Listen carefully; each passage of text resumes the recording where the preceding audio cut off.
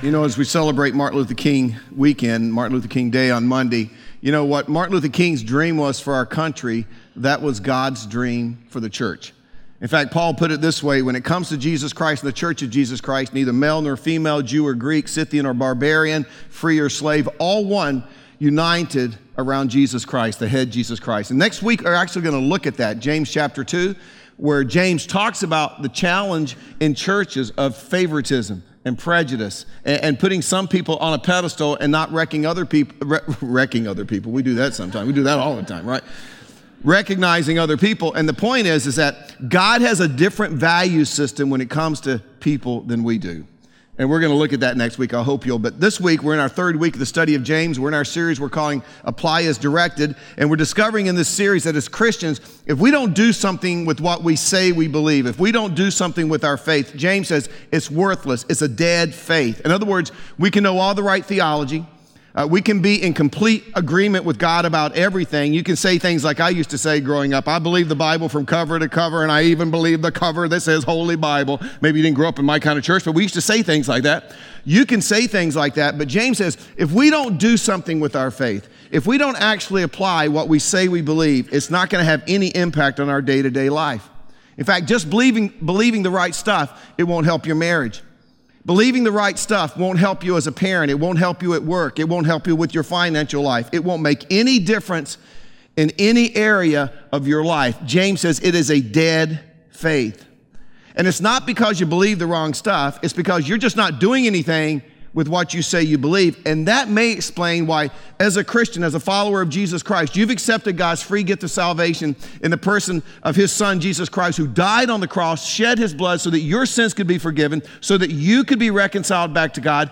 You've made that decision. Maybe it was an Easter when you showed up at church. Maybe it was Christmas, just past Christmas when we went through our series about Christmas. But you've made that decision. But the reality, as you sit here this weekend, there just hasn't been a lot of life change. I mean, you would be honest about it. You would say, I haven't seen that transformation. I'm not experiencing that abundant life that Jesus spoke about in John chapter 10, verse 10. In fact, many of you here this weekend, it's been years since you've been in church. I speak to people every week. They'll say, you know, Mike, it's the first time I've been in church 5 years, 10 years, 15 years, maybe even 20 years. And let me just say, if that describes you this weekend, first of all, we are really, really glad that you're here. But in reality, you stopped going to church years ago because you went week after week after week after week, and it just didn't seem to make any difference in your life. And you finally thought, you know, I got problems. And they're not getting fixed at church. I mean, I got problems. I'm going to church every week. I'm still miserable. I could be miserable at the beach. I'll take the beach. At least you can get some sun there, right? And you stop going to church. And the problem is you thought that by just showing up at church every weekend, going through the routine, that your life was going to change. You thought that things were just going to magically get better. Because I'm going to church, my marriage is going to get better. My kids are going to get better. My family's going to get better. My career is going to get better. But it didn't happen. And so you gave up on church. But James makes two promises in the verses that we're looking at this weekend. He says, first of all, James says, if you will learn to live out what you believe, if you will learn to put action to your faith, you're going to, first of all, position yourself to be blessed by God. In other words, God will be able to bless your life in a way that he couldn't otherwise.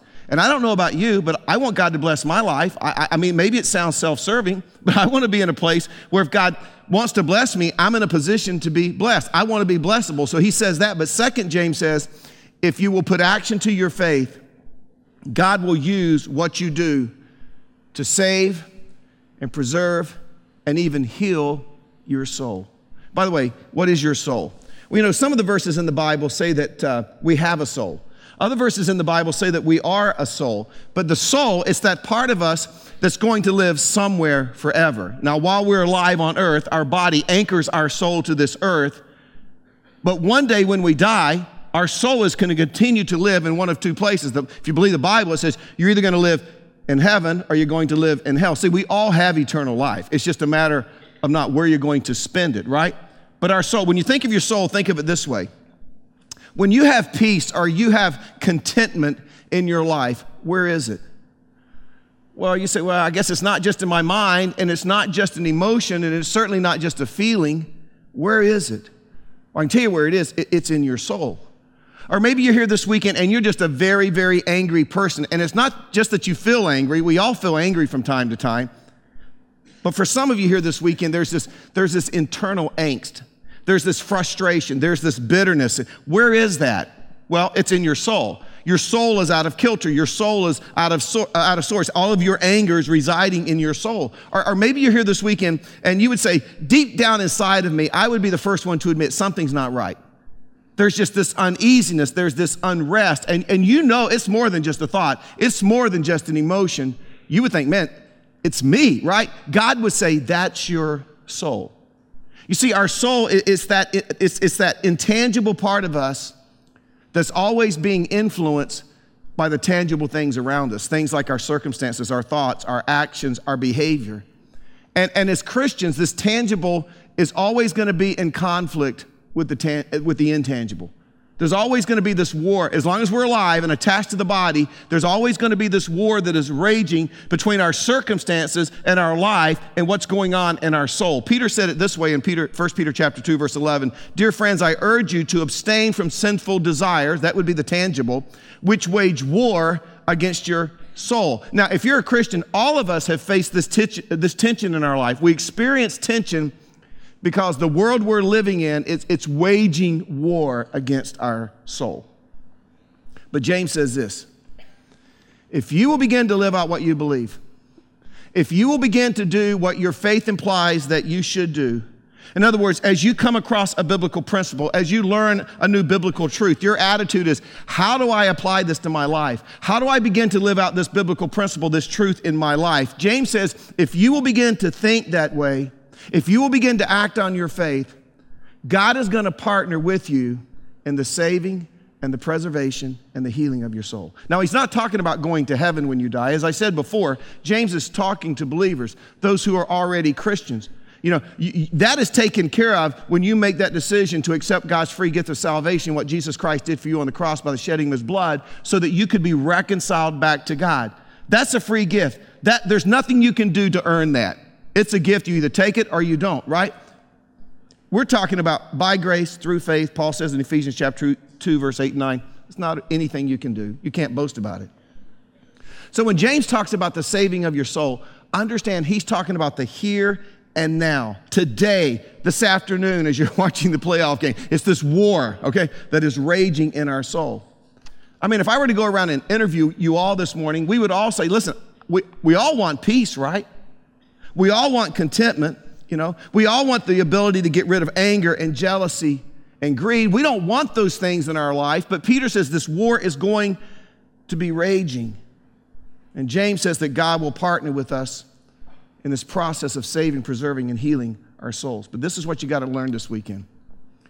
It's going to take a lot more than us just listening to a message every once in a while. It's going to take more than us just believing that the Bible is the Word of God. James says there are some things that you're actually going to have to do. And those things may make us uncomfortable. And some of the things that we have to do, they may not make sense to the people around us, but we've got to start doing them because the process that God uses to bring about healing and preservation to our soul is by beginning to live out our faith. Now, that's what we're going to talk about over the next few minutes. If you have your Bible, James chapter 1, verse 19, and James is beginning a new subject, and this is what he says. He says, my dear brothers and sisters, again, he's talking to Christians. Take note of this. Everyone should be quick to listen, slow to speak, and slow to become angry. By the way, that's one of those doing things, right? Slow, quick to listen, slow to speak, slow to become angry. That one verse right there, that would transform some of your homes.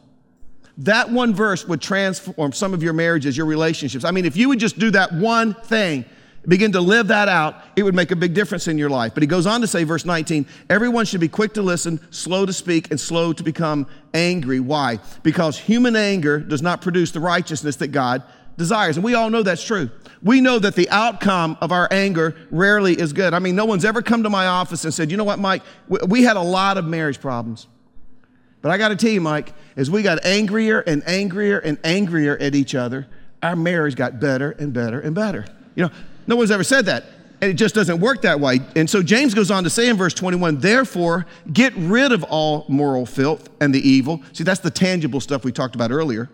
That is so prevalent, and humbly accept the word planted in you, which can save you.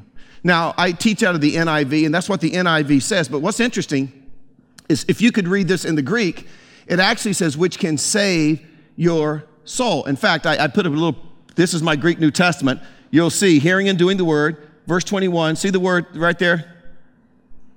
You see the little word circle right there? You got that? Okay, that's dukos, okay? It literally means soul. And so, for some reason, the NIV chose to leave it out. Every other translation has it. If you have the New American Standard, it says save your soul. If you have the King James Version, it says save your soul. But I think the NIV kind of missed it on this one. They left it out. Gary Vett's our resident scholar, Dr. Gary Vett. And I asked him, why would they leave it out? And he said, well, maybe the translators thought it was redundant. But what it really should say is, humbly accept the word planted in you, which can save your soul. What James is saying is this. All of us who are believers, all of us who have crossed that line, we've put our faith in what Jesus Christ did on the cross. All of us who are Christians have some word, we have some truth of God that's been planted in us. Maybe it's because you've been going to church, you've heard the truth, or maybe you've been reading through your Bible, maybe you're in a small group, maybe you go to Bible study fellowship, right? But you've got some truth, a little bit of truth at least, that's in you. So James says this, in order for there to be the preservation of your soul, in order for your life to begin to change inwardly so that your actions begin to change outwardly, he says at some point you've got to embrace what God has already put in you.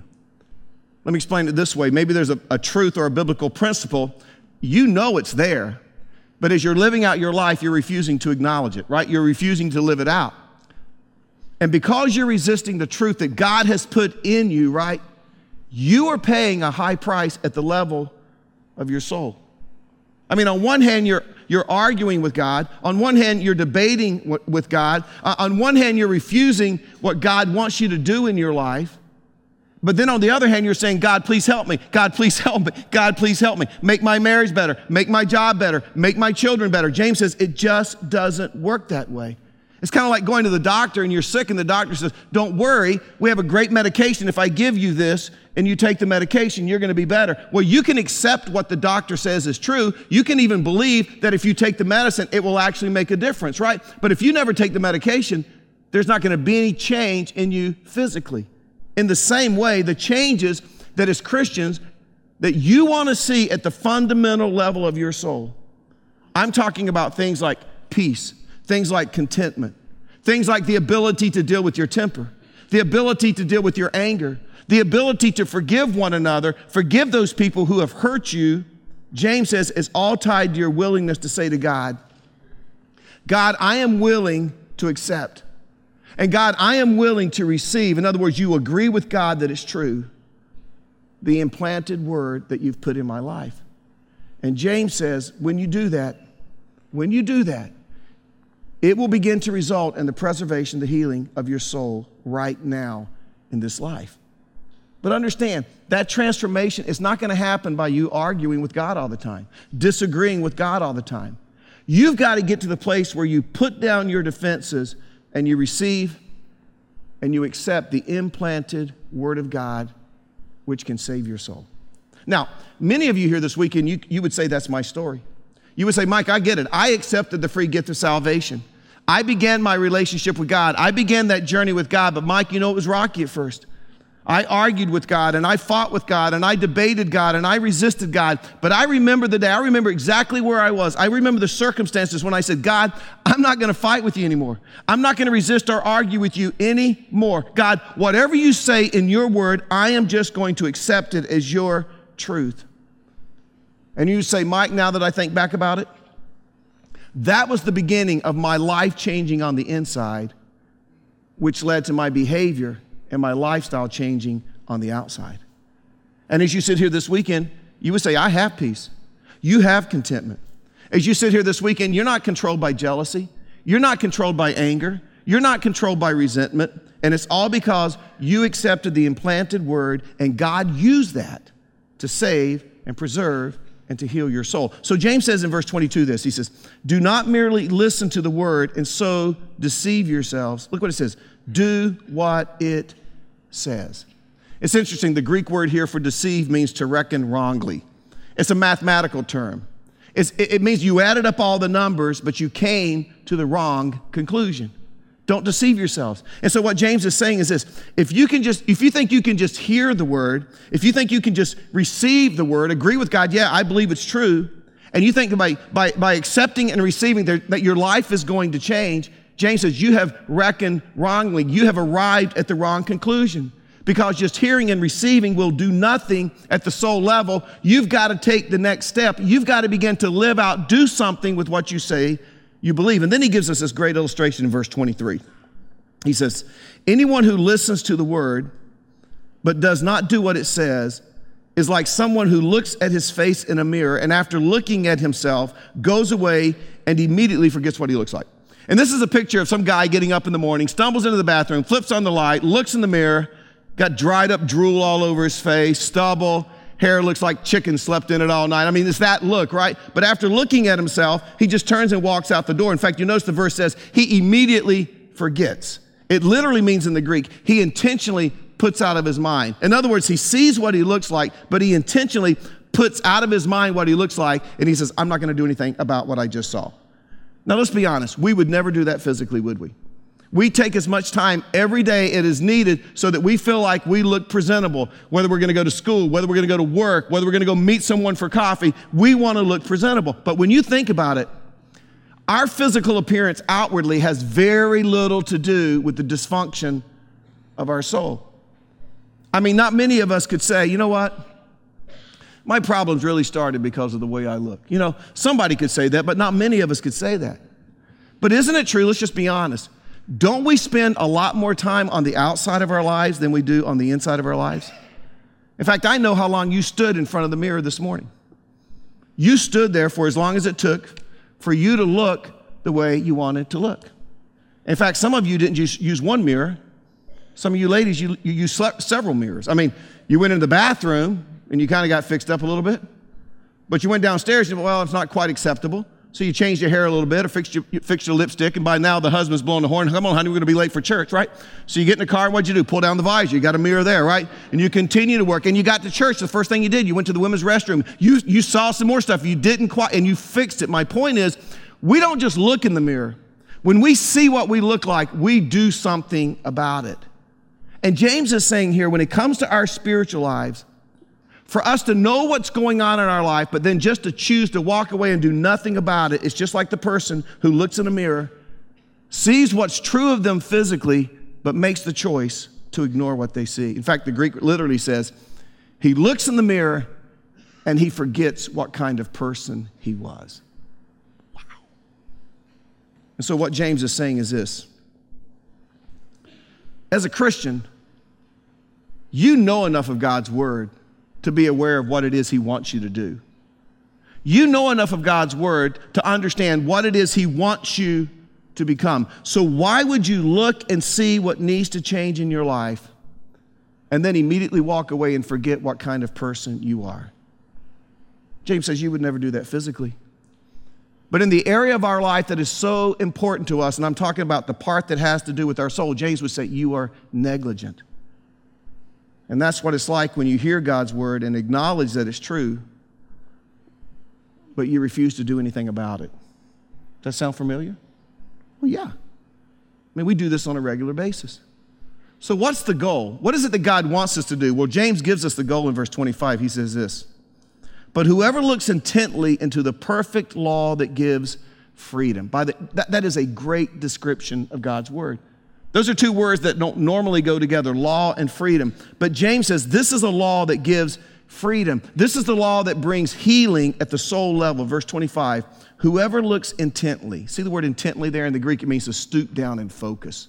I mean, you are so into it, right? Whoever looks intently into the perfect law that gives freedom and continues in it, not forgetting what they have heard, but doing it, they will be blessed in what they do. I thought of this on Christmas Eve. We have two boys. They're both married. Our older son, we love him more because he's given us grandkids. And we now have three. And so our kids and our grandkids and all their dogs, so it's a package deal these days. They all spent the night with us on Christmas Eve so we could get up Christmas morning together. And I noticed that my grandkids, they got a lot of Legos. But Dad wouldn't let them, Aaron wouldn't let them open the Legos. And later on that afternoon when we had a little bit of time, it was interesting what they did. They got around the kitchen table, they opened the Legos, they laid them all out because it's very complicated. And you know, Brenna's 5, almost 5, and Olivia's 6. And Aaron then sat there and he unfolded the directions. And basically this is how it went down. He would say, okay, Olivia, take that piece and put it right here.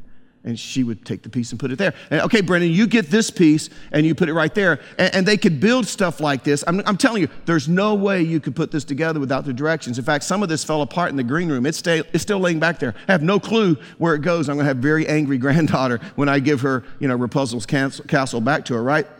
But you know what? You have to go step by step with the directions. And I thought that's what James is talking about. He says, as a Christian, if you want to move into the category of being blessable, this is the person who's serious about God doing something at the soul level of their life. This is the person who takes God's word, the law that brings freedom, and they just sit down and they begin to look into it the way you would look into a mirror, and they begin to focus on it.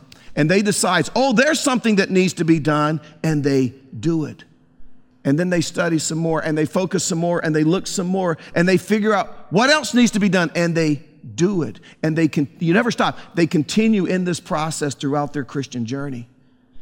And when they mess up, they say, oops, that's not right. That piece certainly doesn't belong there. I got to fix that. And they stoop down, and they stay focused on the Bible, the instructions for life that reflects what they're supposed to look like, what the finished product is supposed to look like. And they continue to do what needs to be done. You know what God is really saying to us through this passage? I want to do something amazing in your life. I got a plan for you that would blow your mind, but work with me, people. Work with me. And James says, here's the promise. When you decide that you'll work with God, when you'll partner with God in that process, James says, it makes you a more blessable person. And more importantly, it allows God to go to work at the soul level of your life. Things that you've been struggling. See, it allows God to save you from lust. It allows God to save you from greed and anger and jealousy. It allows God to break that bond of materialism. It allows God to save you from the things that war against your soul day after day after day after day. So God says this, I want to preserve you. I want to save you. I want to heal you at the soul level, but you got to understand, God says, I play a part and you play a part. Your part is to get really, really familiar with my word. Your part is to get really, really familiar with what I expect of you, and then you do whatever needs to be done to bring your life into alignment with my expectations of you. And you do it when it makes sense. And you do it when it doesn't make sense. And you do it when it's hard. And you do it when nobody else is doing it. You stay focused on this perfect law that brings freedom. And verse 25 says, if you do that, you'll be blessed. Look how it says, they will be blessed. The person who lives that way, they will be blessed in what they do. Do you know what the word blessed means? It means you'll be fulfilled. It means finally you'll be happy. It means as a follower of Jesus Christ, you will be content. That's what the person experiences who listens and receives and puts into practice. I mean, that's a powerful promise, isn't it? Thank you, Mac. James says that maximum peace, you want peace? Maximum contentment, you want contentment? Maximum joy, do you want to be joyful? Maximum blessability is found within the context of doing what your faith implies that you do. It's acting on what you say you believe. And James says when you do that, you open up all kinds of possibilities as to what God wants to do in you and through you and around your life. Think of it this way. Isn't it true that the parts of your life that you wish you could erase, the memories in your life you wish you could erase, isn't it true that most of that stuff could have been avoided if you would have just been a doer of the word 5 years ago, 2 years ago, 6 months ago, 2 weeks ago? Isn't it true that you would have never gotten into some of the relationships that you got into that caused you the most grief in life if you would have chosen to be a doer of the word and not just a hearer of the word? I mean, let's be honest. Starting with me, most of us, our souls would be in much better shape today if 1, 2, 5, maybe 10 years ago, we would have decided to be doers of God's word. I got an email this week, and I asked the young man, could I share it with you? And he said I could. He says, to be honest, I'm not sure how to word this email exactly. On November 19th, I was arrested in my dorm room for possessing 2.5 to 3 ounces of marijuana. I was expelled from the university. I'm now on a 2-year suspension from school. I was charged with a felony, but the judge gave me 225 hours of community service, a year of probation, a year of random drug test, and if and when all goes well, the case will be dismissed as if it never happened. Once I was released from jail, I started attending Hope at the Holly Springs location, and I've recently switched to the main campus. And needless to say, listening to your teaching has impacted me. On Sunday, when you made the reference about that phone call and how long God can bring us down before taking us back up, I actually broke down in tears. Considering it wasn't until after I was arrested, I started to have faith in God. Now here's the key word, again. In other words, he was walking with God, he drifted away from God, and he stopped doing life God's way, and he started to do life his own way. Do you know what his wish is? He wishes during that period of time, he would have been a doer of the word, not just a hearer of the word. I'm just going to tell you something practically, people. When you're a doer of the word, it just makes life better. When you are a doer of the word, it just makes life easier. Now, you can't undo the past. We can learn from the past. God is an incredible God of mercy and grace, and we're reminded in Lamentation that his mercies are renewed every morning. You can't undo the past, but this is what God is saying to us right now in this moment. Forget the past. Would you trust me from this point on? Would you do that?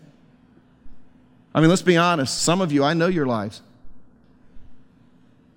You got here on your own. How's that working out for you? You know what I'm saying? Sometimes, so God says, forget that. Would you begin to trust me from this point on? And God, it's like God saying, listen, I know it's hard for you to get out of that relationship that you shouldn't be in. Or maybe you're married and you want out of the relationship, and God's trying to remind you, whoa, better for worse, richer for poor, in sickness and in health, till death us do part. That's the vow you made to one another and to God. God says, I know it's hard for you to stay in that relationship. I know it's hard to apologize. I know it's hard to forgive that person who abused you. God says, I know it's hard to carve out time in your life to serve other people or to take that step of faith and begin to give of your resources. I know it's hard to tell all your friends and peers that I can't hang out with you anymore. I know it's hard to tell your buddies at work that you can't go to the strip club anymore. I know it's hard to tell your boyfriend we can't have sex anymore until we get married. But God is saying to us, if you will do what your faith demands that you do, you will be blessed. If you will do what your faith demands that you do, you allow God to partner with you to preserve and save and heal you at the soul level of your life. Now, I'm just going to step out on a limb here. That's what we all want. But here's the big question. Are you willing to take the next step? You see, some of you are here for the first time. My challenge to you would be, would you take the next step of becoming a hearer of the word? I'm not asking you to believe it. I'm not asking you to apply it. But would you say, hey, I'll take the next step. I'm going to at least show up for a while and listen and see what this relationship with God through Jesus Christ is all about. I'll do that. Some of you, you've been showing up and hearing and hearing and hearing for years. And you've also been arguing and arguing and arguing with God for years. Do you know what the next step is for you?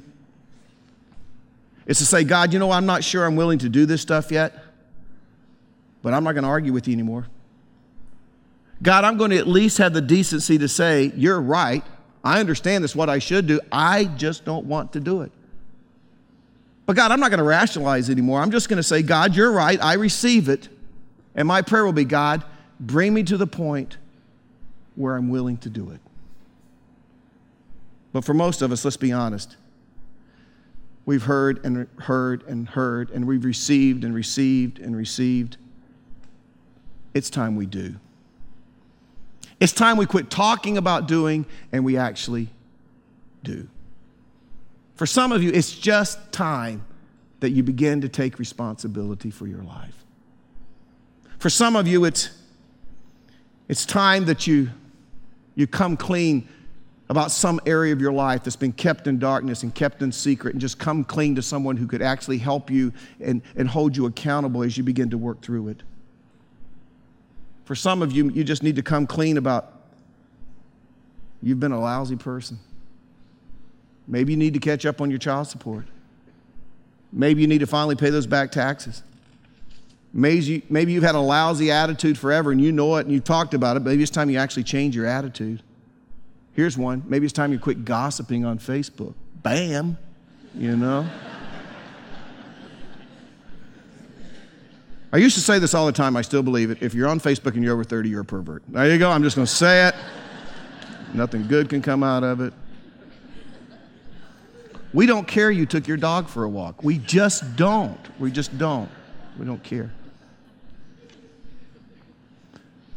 We went through this whole series about love different. Remember that? And some of you still haven't forgiven the person that hurt you. It's time to do it. It's time to forgive. You know what to do, you just haven't done it. You want God to change you at the soul level, but you won't do and live life the way He says live life. He says, you forgive them as I forgave you. Unconditionally, totally. Some of you, it's time for you to ask forgiveness. For some of you, it's time to just say, I have been a lousy husband. I have been a lousy father. I have been a lousy mom. I have been a lousy wife. I am committed to changing. See, it's time we begin to serve. We have people at all of our campuses literally killing themselves because so many of us are such prima donnas. We don't think that we have to serve, but we expect to be served. It's time for us all to begin to serve. It's time for all of us to quit talking about giving or praying about giving. I'll never forget one time I was talking to a lady. I said, you ought to do this. She said, let me pray about it. I took her hand and said, let's pray right now. She was so uncomfortable. Why would you have to pray about something you know is the right thing to do? Just do it. Start giving, start serving. Some of you just begin to study, need to study God's Word so the Word can be implanted in you and God can use that to work in your heart and soul. Some of you need to learn how to pray. Some of you need to finally quit talking about getting in a small group and get in a small group so that there can be some accountability in your life. It's time we stop thinking about this stuff and we just walk out of here and say, it's time to start doing this stuff. And God says, when you do it, you'll be blessable. You will position yourself where I can bless your life. But even more importantly, God says, I will fix your soul. That's what I'm committed to. I don't know what the next step is for you. You do. I hope you'll take it. Because nothing will ever change in your life till you do. Let's pray. Father, give us courage. We know. We don't even need a message like this. We know exactly in our life what needs to be changed. We know where we're living outside the boundaries of what you've called us to do as Christians. We know that. We justify it. We argue with you. We say, oh, that was for the Old Testament. Oh, that was in the 50s. But we know. Give us the courage to do it. We can't change the past, but boy, we do have a say in the future. And Father, as if you're saying, this abundant life that my son talked about in John 10:10, I'm holding it out to you. I want that for you. But you got to work with me. It's not just going to magically happen because you go to church or because you say you believe something. Eventually, you have to begin to live this life that I've called you to. May we see our lives begin to change because we trust you and we're going to do what you ask us to do, Father. In your name we pray. Amen.